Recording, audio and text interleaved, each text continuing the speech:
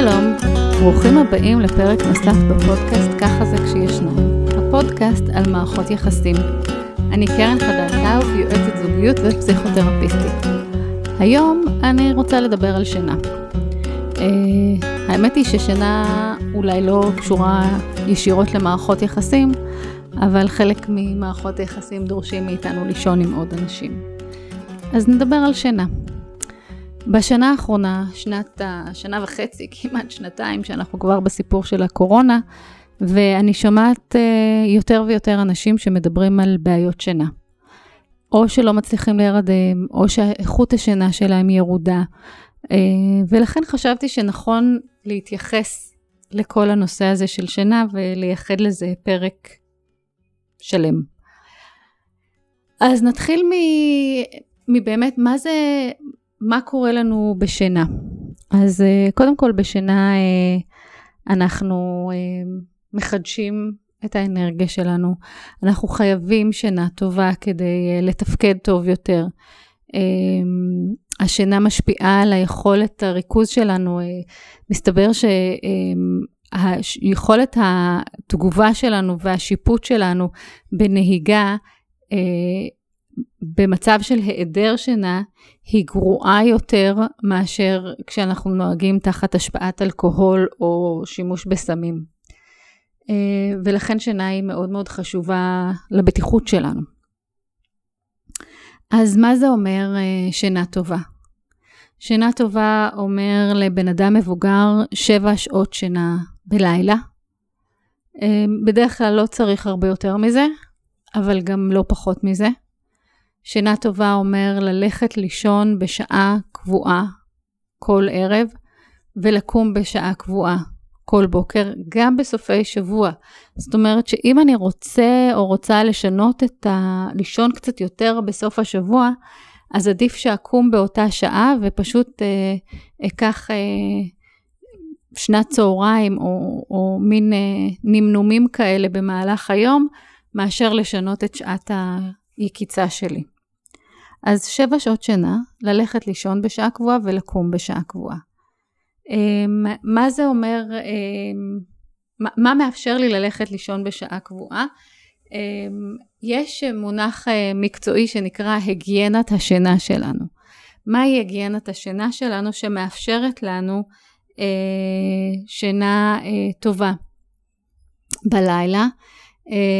זה אומר ככה, דבר ראשון שסביבת חדר השינה שלנו תאפשר שינה טובה. זה אומר שהטמפרטורה במקום תהיה נעימה, לא חם מדי, לא קר מדי, שלא יהיו הסחות דעת שאני יכולה לשלוט עליהם. זאת אומרת שאם בלגן מאוד מאוד מפריע לי, אז שחדר השינה שלי לא יהיה מבולגן מדי, אלא שהוא יהיה מסודר ברמה סבירה, שהמיטה תהיה מסודרת, שתהיה נעימה לי ומאורגנת. שאנחנו נמצאים במיטה רק על מנת לישון, זאת אומרת לא על מנת לשחק במיטה, לא עובדים במיטה, אלא רק ישנים במיטה. ולכן אנחנו, או מקיימים יחסי מין, אבל אלה שתי הפעילויות היחידות שיכולות להתקיים במיטה. זאת אומרת שאם אני לא עייפה, אני לא אכנס למיטה סתם. המיטה היא בשביל לנוח ולישון בה. הגיינת השינה כוללת גם את סדר היום שמוביל אותי לקראת השינה. זה אומר מתי אני מפסיקה לצרוך קפאין או אלכוהול לפני השינה. זה אומר מתי אני מפסיקה לצרוך מסכים.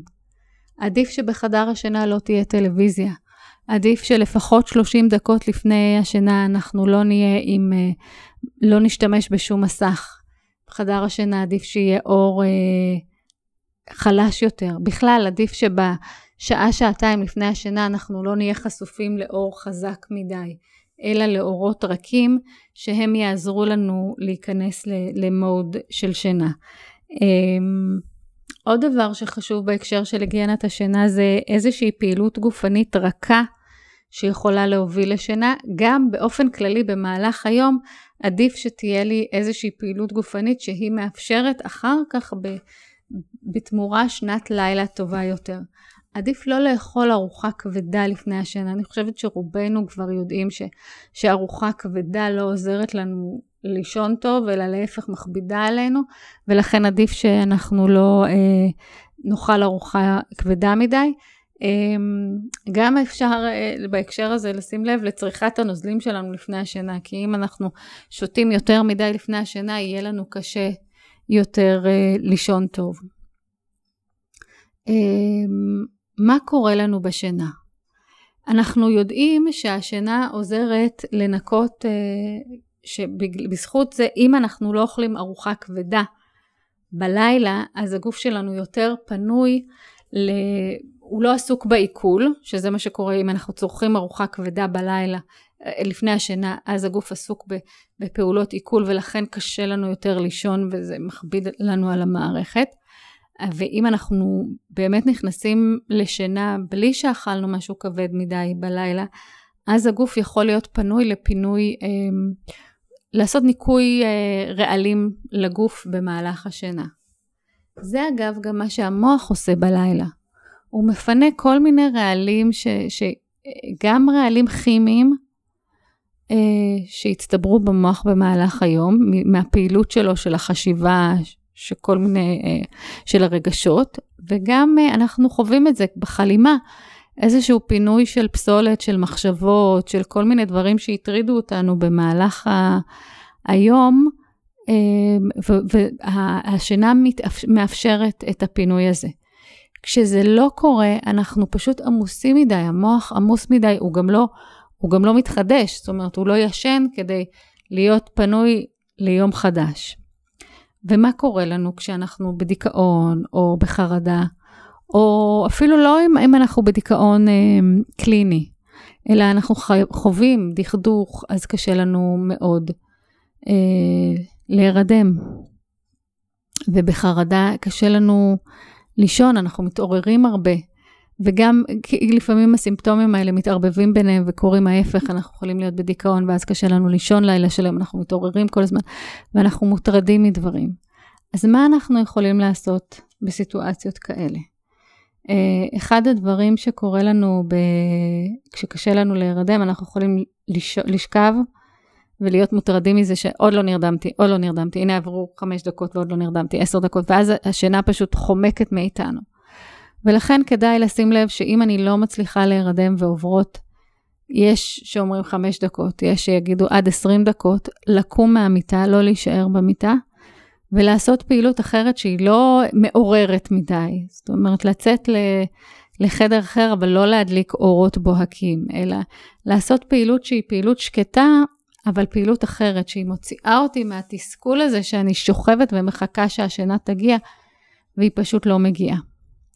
אז זו נקודה אחת. נקודה נוספת שלפעמים יכולה לעזור בהקשר הזה של דברים שמפריעים לי ומטרידים אותי בשינה, היא לכתוב, פשוט לכתוב את הדברים שאני מרגישה שמטרידים אותי, פשוט לאפשר לעצמי כתיבה חופשית, שזה אומר להשאיר מחברת ועט ליד המיטה, ופשוט לכתוב כל הזמן קשה לי להירדם, פשוט להתחיל, קשה לי להירדם, אני מרגישה, ולתת לה, לחכות שהעט תתקדם מעצמה, ולהוציא את זה מתוכי, לפרוק את הקושי ואת העומס הזה. וזה מה שמאפשר לי לשחרר קצת מהחרדה. במידה והחרדה והדיכאון